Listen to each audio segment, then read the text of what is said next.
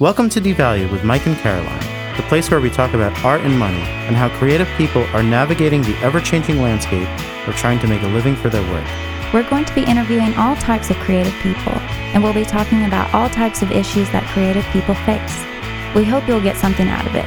We're excited to welcome you to Devalued. Hey, Mike. Hey, Caroline. Who are we speaking with today? We are talking with legendary recording engineer Steve Albini, who owns Electrical Audio in Chicago and has produced thousands of albums and is in a great band called Shellac. Awesome. Let's do it. Let's do it. I'm at the studio, and when there are other people around, I always try to have my mask on. So. Yeah, so essentially our podcast is really just to help creative people understand how to make a living or what it means to make a living in the arts. So, you're like the perfect guest to talk about that stuff.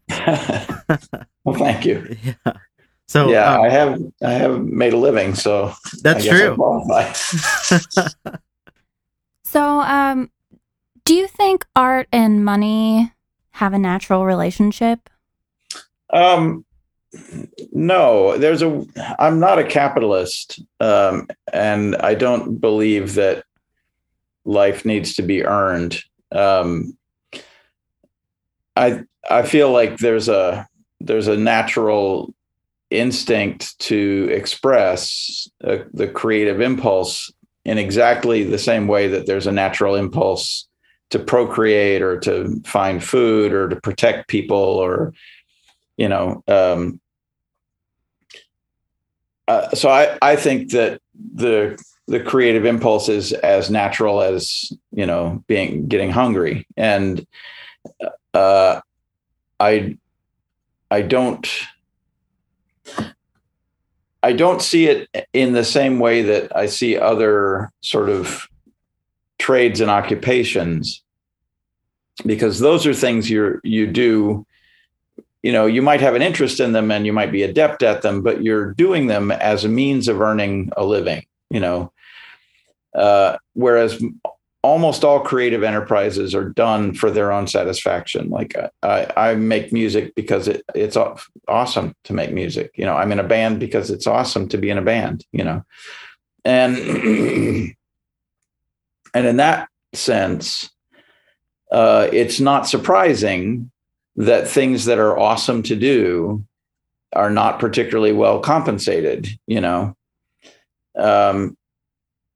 So the way I've navigated that myself is that I haven't been terribly concerned about trying to make a living as a musician. It's nice when my bands make money, and it does contribute to my income. But I've never tried to make it my full-time occupation. That is just being a performing musician. When I got into music, it was in the late 1970s, early 1980s. And it was exclusively, or it was, for me anyway, it was through the lens of the punk scene, the independent underground. And in that community, everybody did everything. Like if you owned if you owned some microphones and a mixer and speakers, then you were a PA company for your friends. Like if you had a practice space, then all of your friends had a practice space. If you had a bass amplifier, then everybody at the gig had a bass amplifier. It was just it was just presumed that everybody would do everything. And, all the bands booked their own shows. And so if a band called from out of town and said, "Hey, can you book us a show?" you would know where to call and you would book them a show. So you would be acting as a gig promoter, not as a business, not as a professional enterprise, but just because that's how the scene operated. That's how things happened. Nothing would happen otherwise. So it's never been a particular ambition of mine. It's never been an ambition of mine at all, really, to make a living as a musician. I've always just seen music as something that I will do for the rest of my life.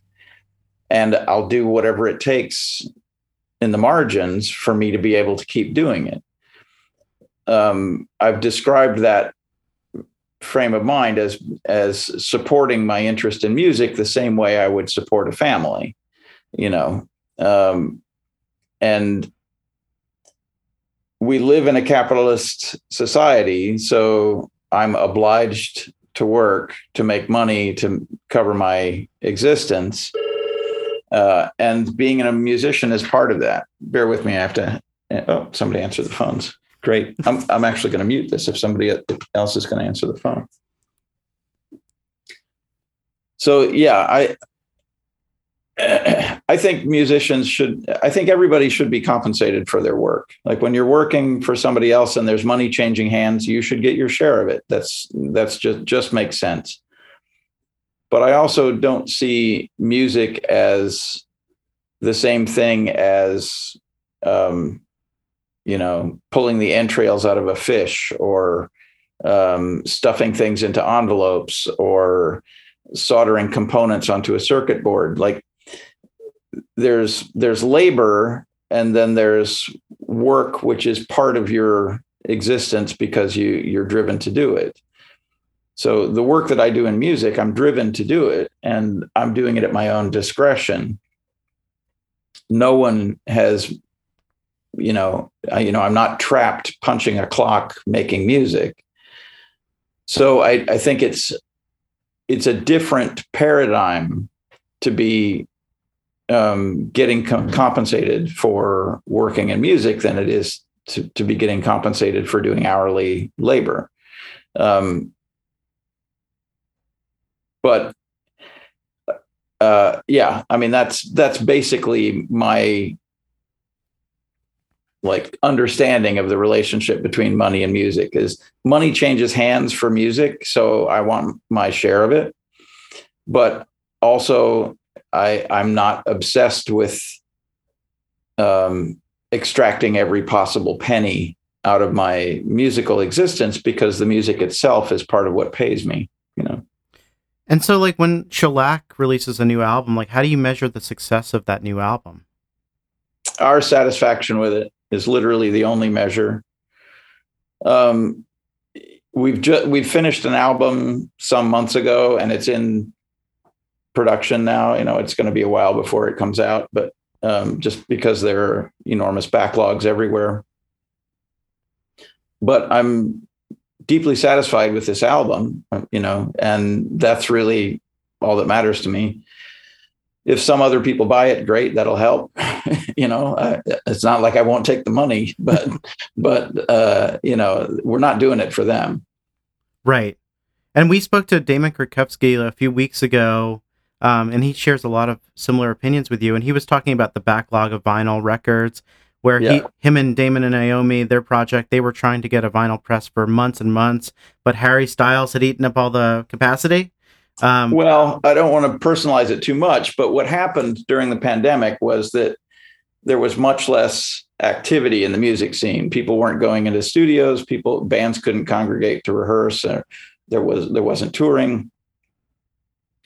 So two things conspired.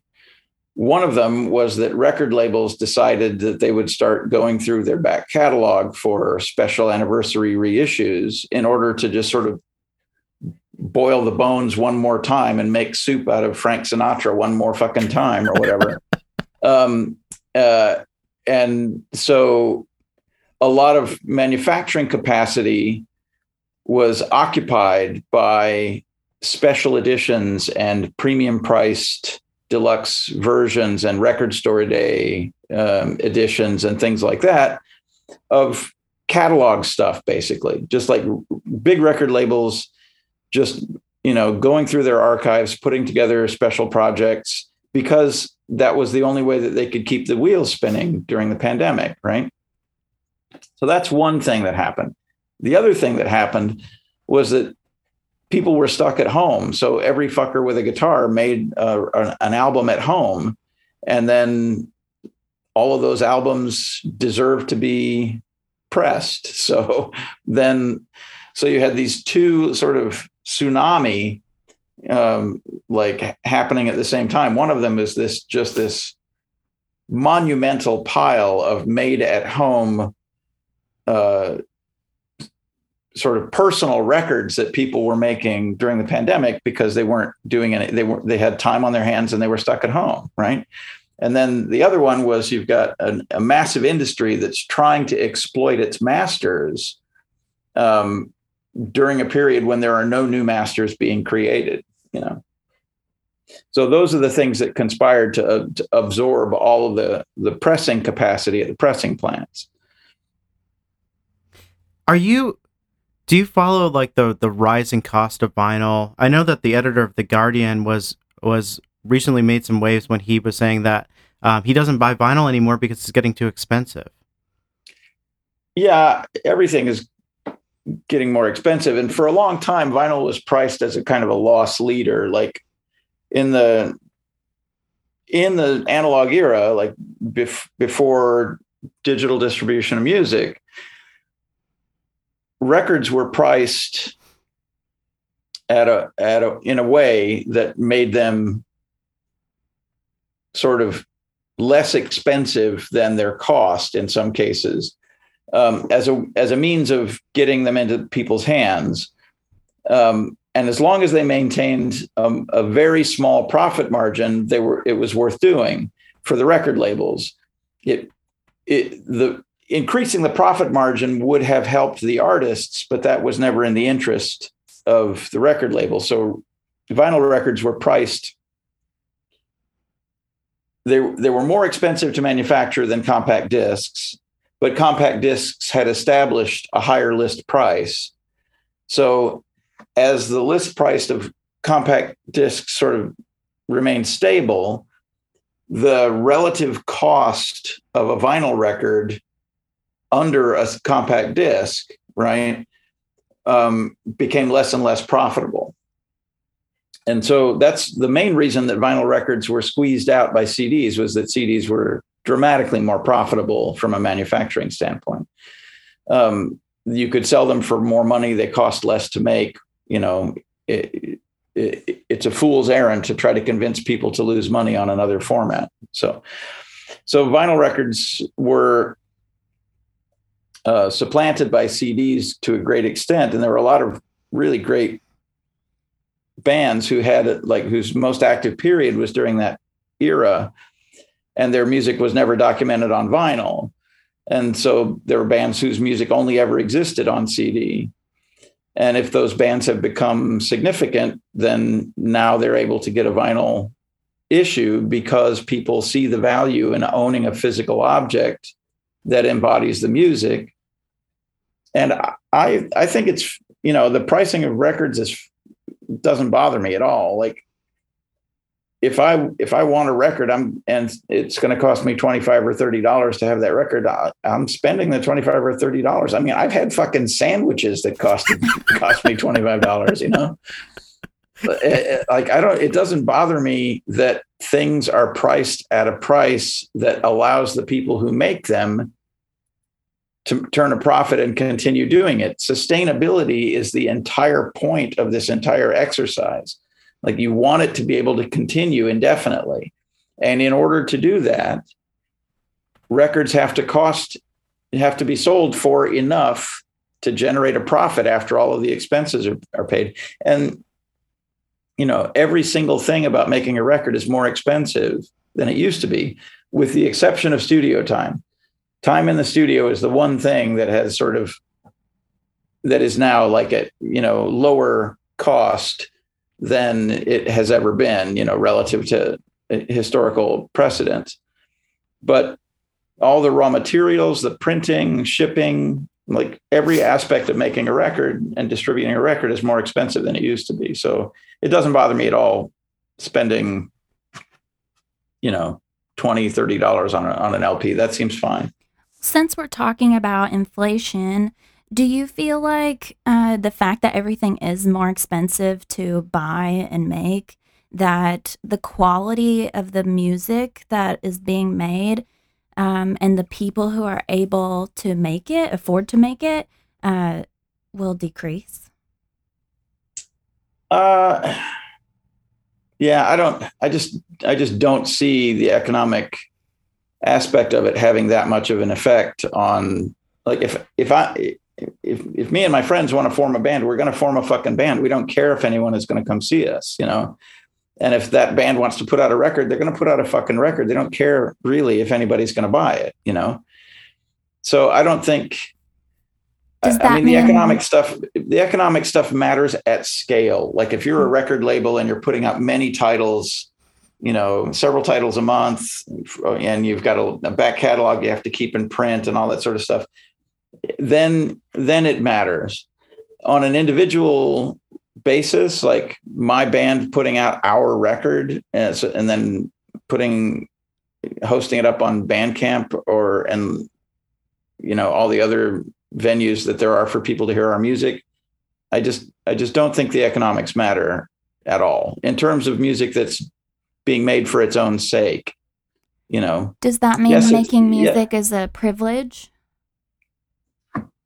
It's an interesting point. Rich people have more spare time, and so you will see more dilettantish music during economic downturns. So you do see, you know, Little Lord Fauntleroy's acoustic album with lots of great perspective, yeah. Without fail, although I mean, I saw things done on a shoestring through the whole punk era and the independent music underground that survived after it. And so I know that it's possible to have a thriving underground culture with no outside income, with no outside money coming in, just, you know, people doing it by the skin of their teeth and through strength of will. I saw it happen, and I know that it's a valid way to move the culture forward. So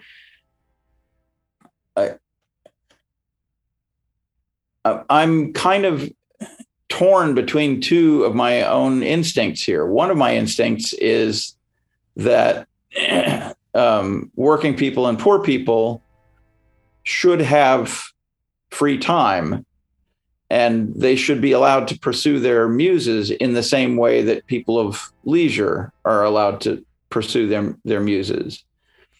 And the way to do that is to subsidize things and create public spaces where people can use the common purse to do things of value.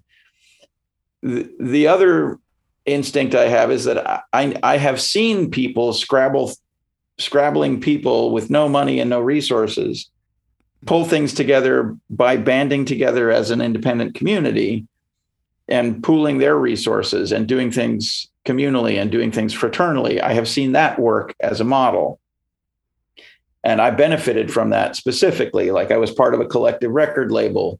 I felt the generosity and support of my peers when I first came to Chicago and started getting involved in music. Like I feel like that sense of solidarity and that community is really, really important. It's a critical aspect of the music scene. But I do feel like as a society, we should be supporting the arts, and there are places in the world where it happens. It just doesn't happen in the US, really. And so as an owner of a music studio, have you recovered from the pandemic? Are people, you know, because I know the business was probably booming for you before the shutdown. So what has it been like? Yeah. As we discussed, there was this sort of period where everything was sort of pent up, where nobody could do anything. And we're in the period of release now after that, where people are sort of unchained and they're coming back to the studio. And, you know, bands are going on tour again, earning money, which gives them the wherewithal to come into the studio and make records. And as you said, you know, since prices have gone up, record labels are able to turn a profit on physical product. So there's been a resurgence in the independent record labels because of that. And then the PPP money was absolutely critical for touring bands that were able to replace their lost touring income, and for studios like us. We were shuttered for a period of time, and we had to furlough staff very briefly. But the PPP money made it, and the sort of guaranteed loans that that came along with that made it possible for us to keep everybody on staff, and it took the pressure off. Now things have rebounded quite a bit. There's, the studios are busy every day. The one thing that has kind of remained crippled is we had a very large international clientele. I would say probably 30 to 50% of my business as an engineer was people who were traveling internationally to make records here. And that has not recovered. It's still very difficult to travel. It's still quite dangerous to travel.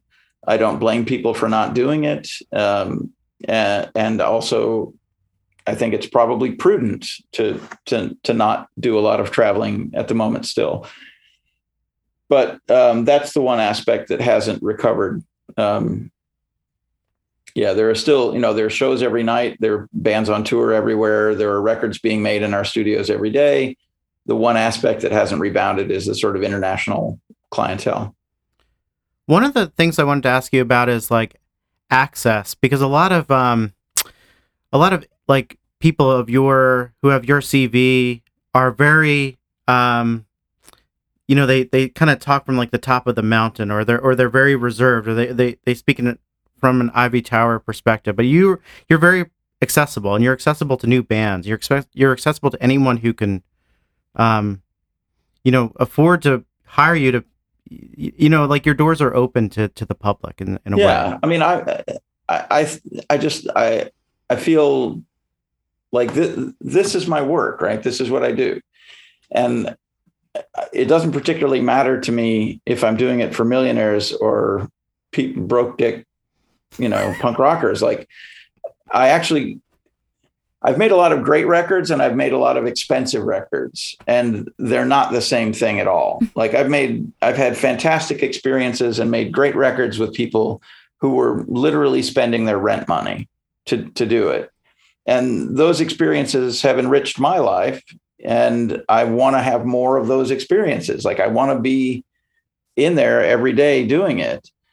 And in order to do it every day, that means that you can't price yourself to the point where you can only be affordable to rock stars. Number one, there aren't that many rock stars. And number two, like, you lose your skills if you don't exercise them. Like, I would be dubious about going into the studio with somebody who only makes 1 or 2 records a year. Like, that seems like there's no way that guy can have his chops together. And some people don't like the work. Some people want to work as little as they possibly can get away with, and just like make a few records a year and try to get paid, a suitcase of money for each of them. I haven't been offered that kind of gig for a start. Like, superstars don't come to me. They have their own network of superstar people that they deal with. My bread and butter clientele has been working bands that want to make a nice recording of what they do every day as a matter of practice. And I learned a long time ago that the way to keep working with the most interesting people is to maintain your connection to that scene, maintain your availability to that stratum. I genuinely enjoy my work. It's like, watching somebody hear the playback of a song that's been in their head for years, and they're finally realizing this as a physical manifestation, right? And it's real to them, and they're seeing the results of all of this time that they put into their art, right? Being in the room when those people have that satisfied reaction is really rewarding to me. And that's as good as the money or better. So I just want to do more of it. I just want to keep making records for people. Well, with how thin money is amongst independent bands at the moment, would you say that investing in a good studio album is where they should put their money? I'm reluctant to give advice to people about their money. Like, everybody has to cut, everybody cuts the cake differently. And I'm reluctant to give advice. a nice studio offers that you can't get elsewhere is good equipment, good microphones, good acoustics, trained engineers with a lot of experience. And that's, you can't substitute for those things. If you have a crappy microphone, you start with a crappy sound. If you have bad acoustics, then you start with a bad ensemble sound. If you have an untrained engineer, then you're going to run into a lot of problems that they're trying to figure out the solutions on the fly, as opposed to knowing what to do in the moment. So there are advantages to working in a professional studio with a professional engineer and good equipment. But there is a lot of music where, frankly, those advantages are kind of wasted. Like if you're making your music exclusively in an electronic environment, like if you're making your music on your computer using the editing and processing functions and synthetic instruments and that sort of stuff, if that's how your music finds its voice, then coming to a professional studio to do that is a waste of time. I remember reading an interview with Billie Eilish's brother, her producer. What's his name? Phineas. Yeah. And he was asked, like, why don't you go to a proper studio to make these records? You guys have money now. And he said, whenever I've been in a proper studio, it took him a half an hour to get the aux jack working. and that's, that's absolutely correct. Like he's got a system set up where he can get results like lickety split, right? Why the fuck should he pay other people to learn how to make music for him?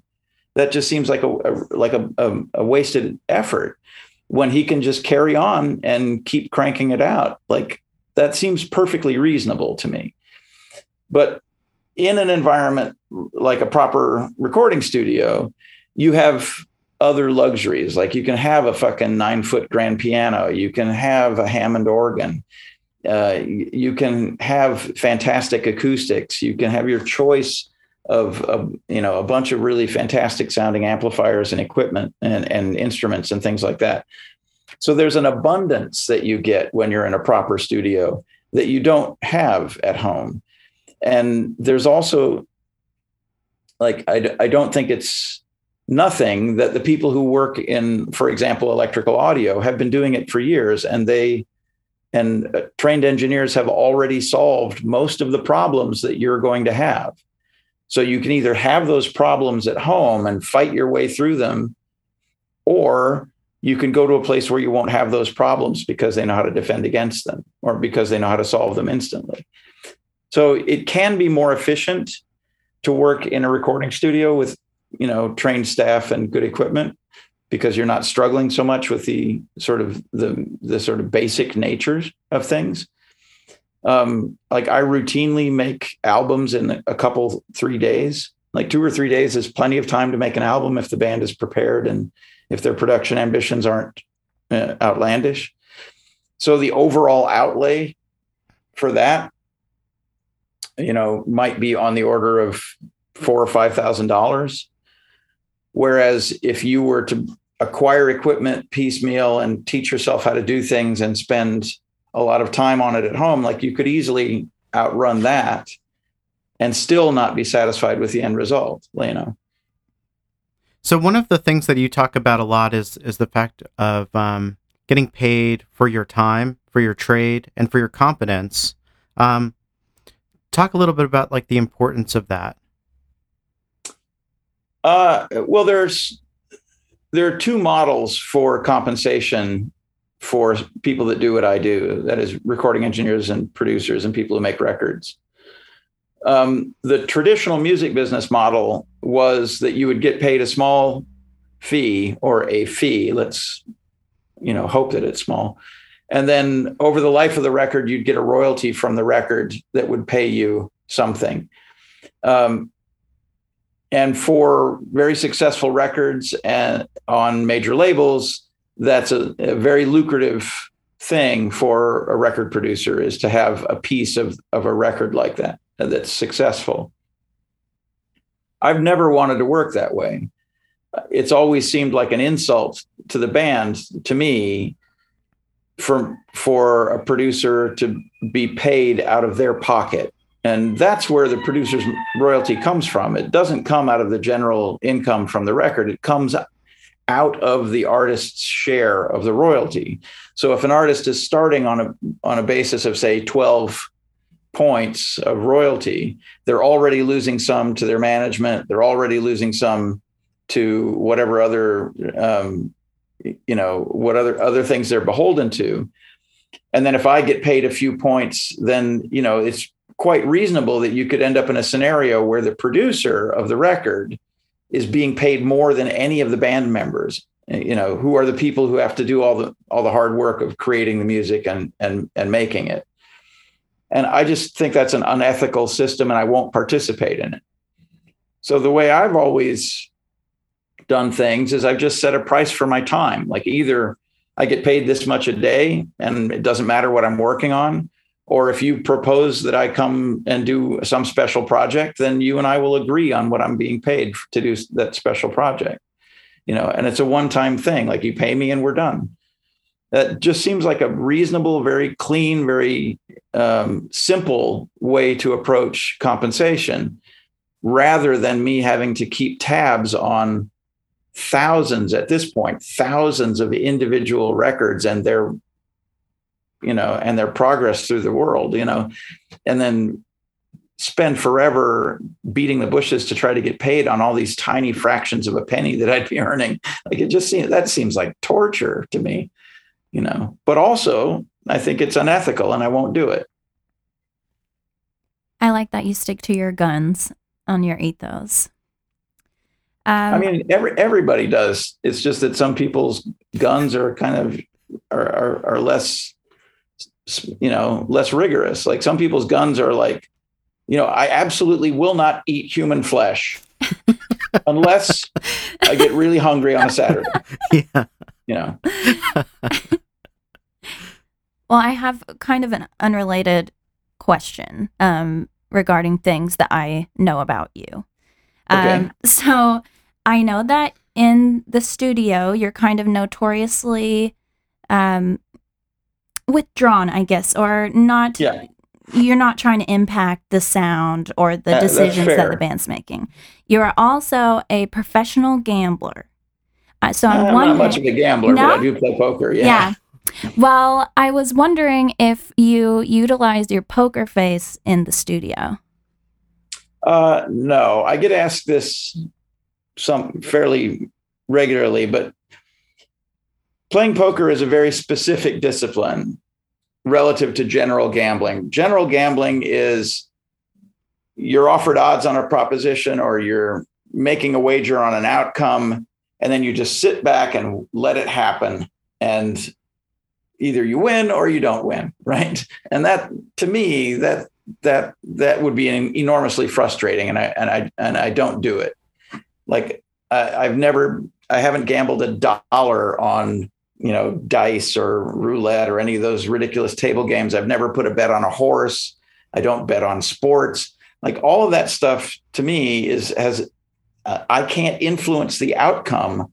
Why would I ever get involved in something like that, where, like, thousands of miles away, somebody else could fuck up and it would cost me money? Like, that just seems like a terrible mental framework to be in, right?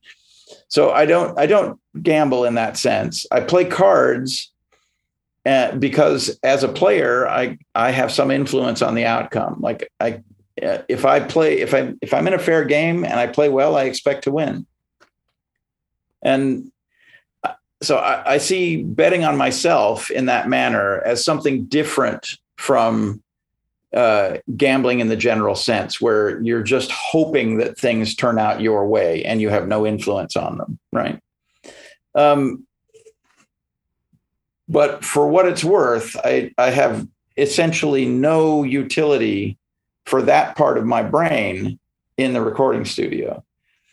They are completely separate, and I actually try pretty hard not to let them interfere with each other. Like, the best example I can give you is that when I'm playing cards, I want to be inscrutable. I want no one to know what I'm thinking, right? you could refer to that as a poker face, but it's more than that. It's like my physical actions, the hands that I choose to bet and the hands that I choose not to bet.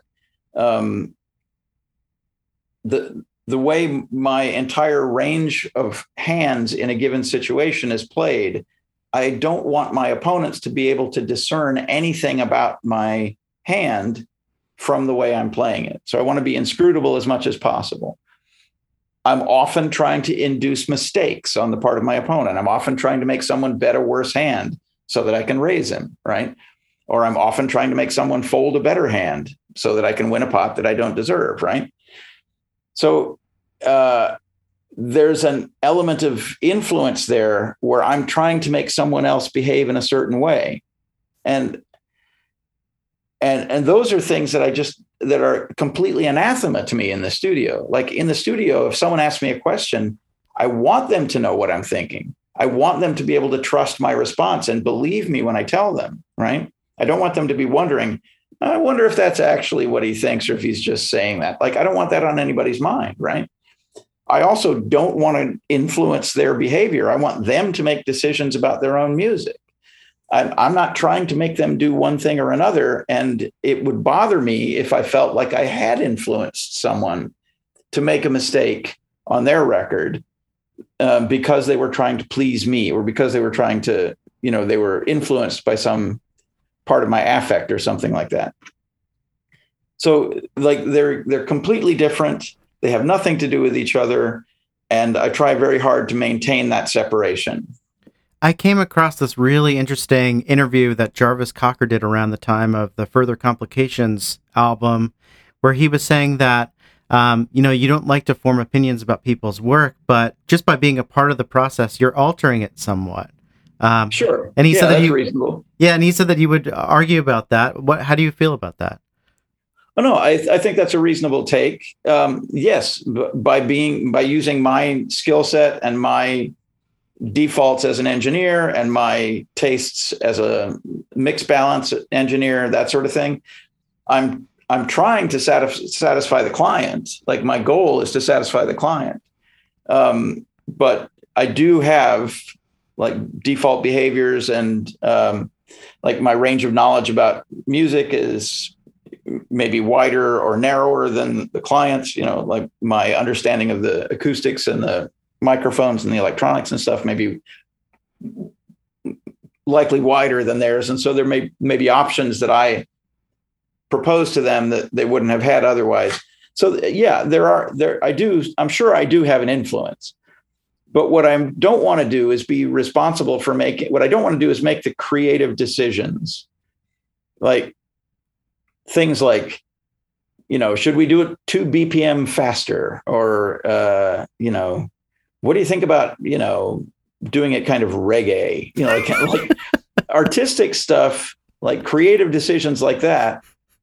I'm no good in those situations. I don't know enough about that stuff to have an informed opinion. And if we're relying on my tastes, like my tastes as a listener, I'm a fucking pervert, like the music that I like is a train wreck. The music that I listen to for fun, the music that my band makes is ugly and unpleasant. Like, why would you trust somebody like that with your ballad or something? Like, why would you let that guy try to tell you, what key to play the song in? Like, for fun, you should play it in a key where you can't reach, right? You should sing out of your range so you're falling flat on your face all the time. That would be hilarious, right? Like, I'm not qualified to make artistic decisions for other people, and I don't want to do it. Yeah, that's so interesting, and I'm glad you mentioned the music that your band makes, because your band does have a really intense aesthetic. Every album has a very unique identity. How did you discover that, and how did you go about keeping that true? Well, when we started the band, we had a sort of short list of core principles that we wanted to pursue in the band. The first one, and the most important one, was it was just going to be the three of us. Like, we weren't really interested in broadening the palette by dragging in other people or making, like adding guests or having, string sections or whatever. Basically we were interested in seeing what we could do, the three of us, with our three natural instruments, just pursuing that, and then from a stylistic standpoint, we never put any boundaries on it whatsoever. We're just pursuing music that interests us. And sometimes the reason it interests us is because it's something about it is unsatisfying, or like we're worried in the way that you like pick at a scab or whatever. Like there's something that's bothering me about this piece of music we're playing. So let's play it more. Let's work on it more. And that's, every band has these kind of conversations, but we've made ours kind of our only guide, our only roadmap. Like we didn't start out emulating another band. We didn't start out, like intending to play like vegan thrash metal or whatever. Like there was no archetype for what we were trying to do. We just wanted to pursue what interests us in the moment. And we weren't going to listen to anybody else, or like we weren't going to take advice from anybody else. I think that's a great way to maintain your band's identity, is to not care what other people think about it. I agree with that. The band has survived a very long time. And part of the reason that it survived as long as it has, I've been in shellac for over 25 years. And the reason the band has survived that long is because we've never allowed it to make demands of us. It's never been anybody's sole source of income.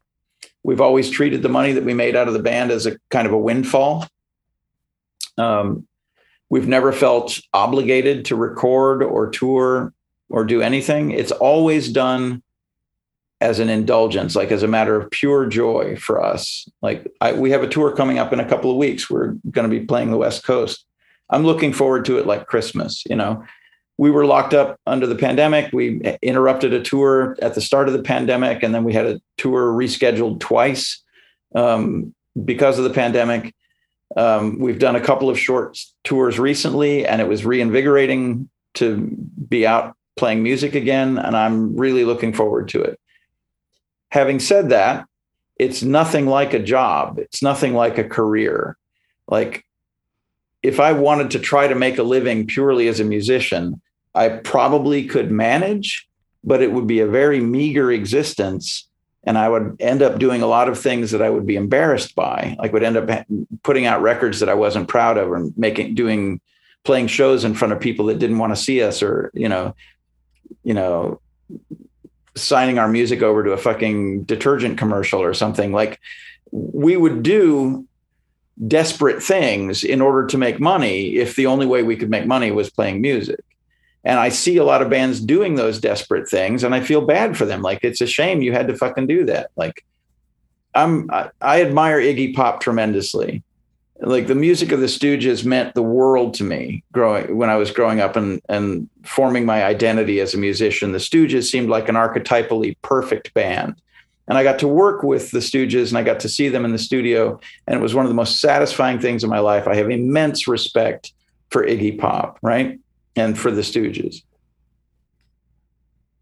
When I hear the song Lust for Life used on a TV commercial for a family cruise line, and there's kids playing shuffleboard and idiots in a bar drinking strawberry daiquiris or whatever,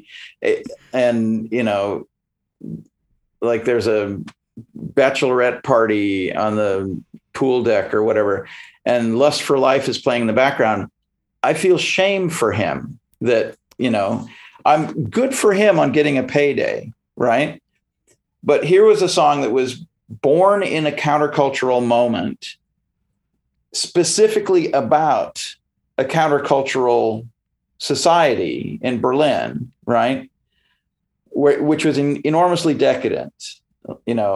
a lot of fucking, a lot of drug taking, a lot of drinking, a lot of people shortening their lives by having a lust for life, which is the metaphor of the song, is that you are harming yourself with all of these hedonistic indulgences, right? And that song was pungent and powerful because of it. A magnificent performance, like terrific band. Everything about it was great and powerful and resonant and beautiful. And now people's primary experience of it is watching some pensioners play shuffleboard on the deck of a fucking cruise line where they're all probably going to catch COVID anyway or whatever. You know, it's changed that song, and not for the better, right? Well, one of the things that creative people hear all the time, especially young creative people, is that you shouldn't have a plan B. You should put everything into your music and don't look back and don't get a job and don't care about your career. Yeah, that's insane. That's psychotic. Yeah, that's psychotic thinking. You should live your life. Living your life means if you want to play music, play music. You can play music every day, right? No one can stop you. If you want to put a band together, play shows, do all of those things, indulge all of your obsessions. Absolutely. Positively indulge them 100%. But there's no reason not to fucking have a job. Like, having a job is fucking awesome. Somebody pays you every day. You go and you spend a little time there doing some bullshit they don't want to do.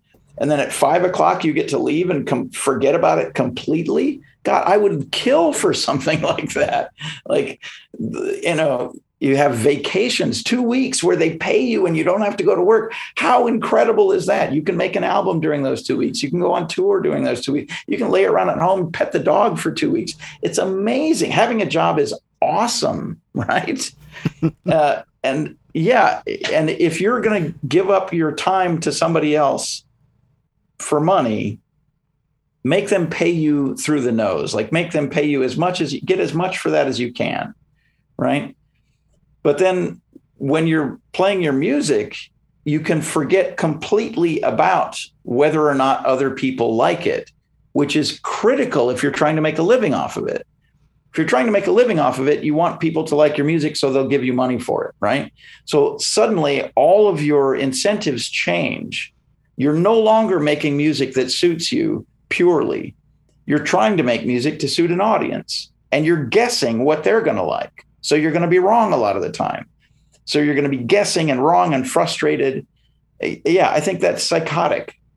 You know, there's no shame in having a fucking job. It's like everybody has a job. It's normal. There's no shame in it.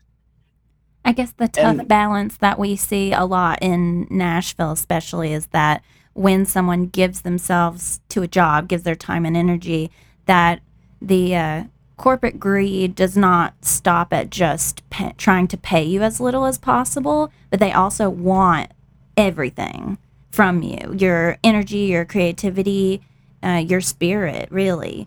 So trying to balance that's tough, I think. Yeah, but I mean, when I've worked jobs, I have been paid to do specific things for a specific amount of time, right? The culture of the workplace never meant a fucking thing to me. And I remain I remain firm in the idea that if you allow yourself to get sucked into that sort of thing, that's a lever of advantage that the corporate world will have over you. They're going to want you to treat them like family so that they can treat you like an employee, right? Don't fall for it. Like, I just did a record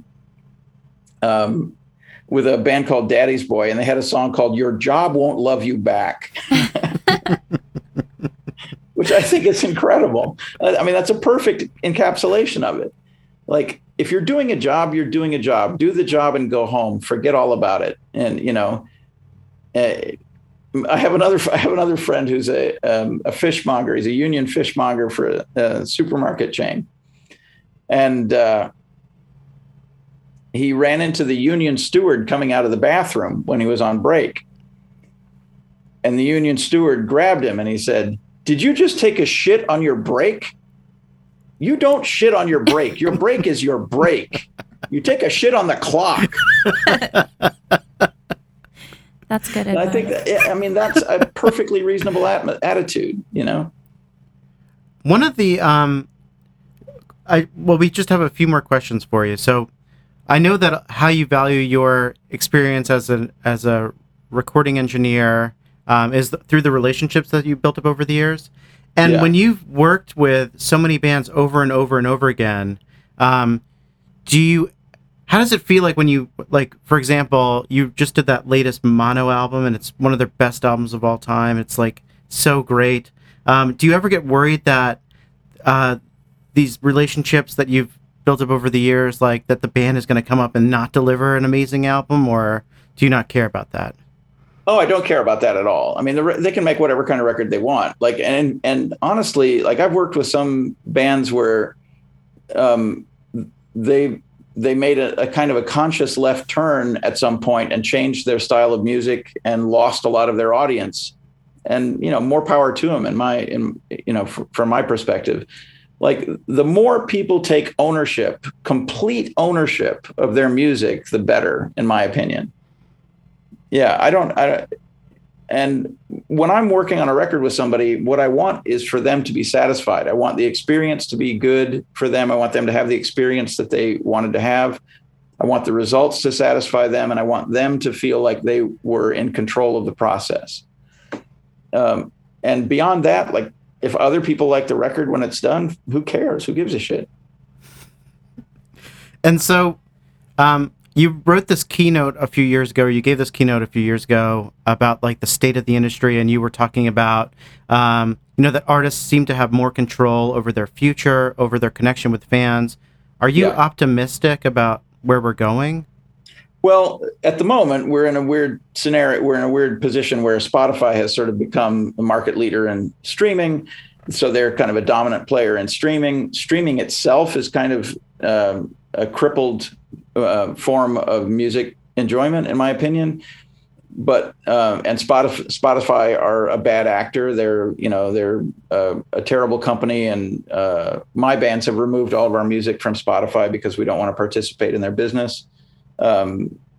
They're deceptive in their practices. They do things like create playlists of music that they are 100% owner of, so that these playlists will then pay royalties to them. You know, it's like a vertical monopoly where they, where they control what people listen to, and turns out what people are listening to is music that they get paid for. You know, stuff like that. I think it's a cryptic and dishonest organization, and I don't want to have anything to do with it.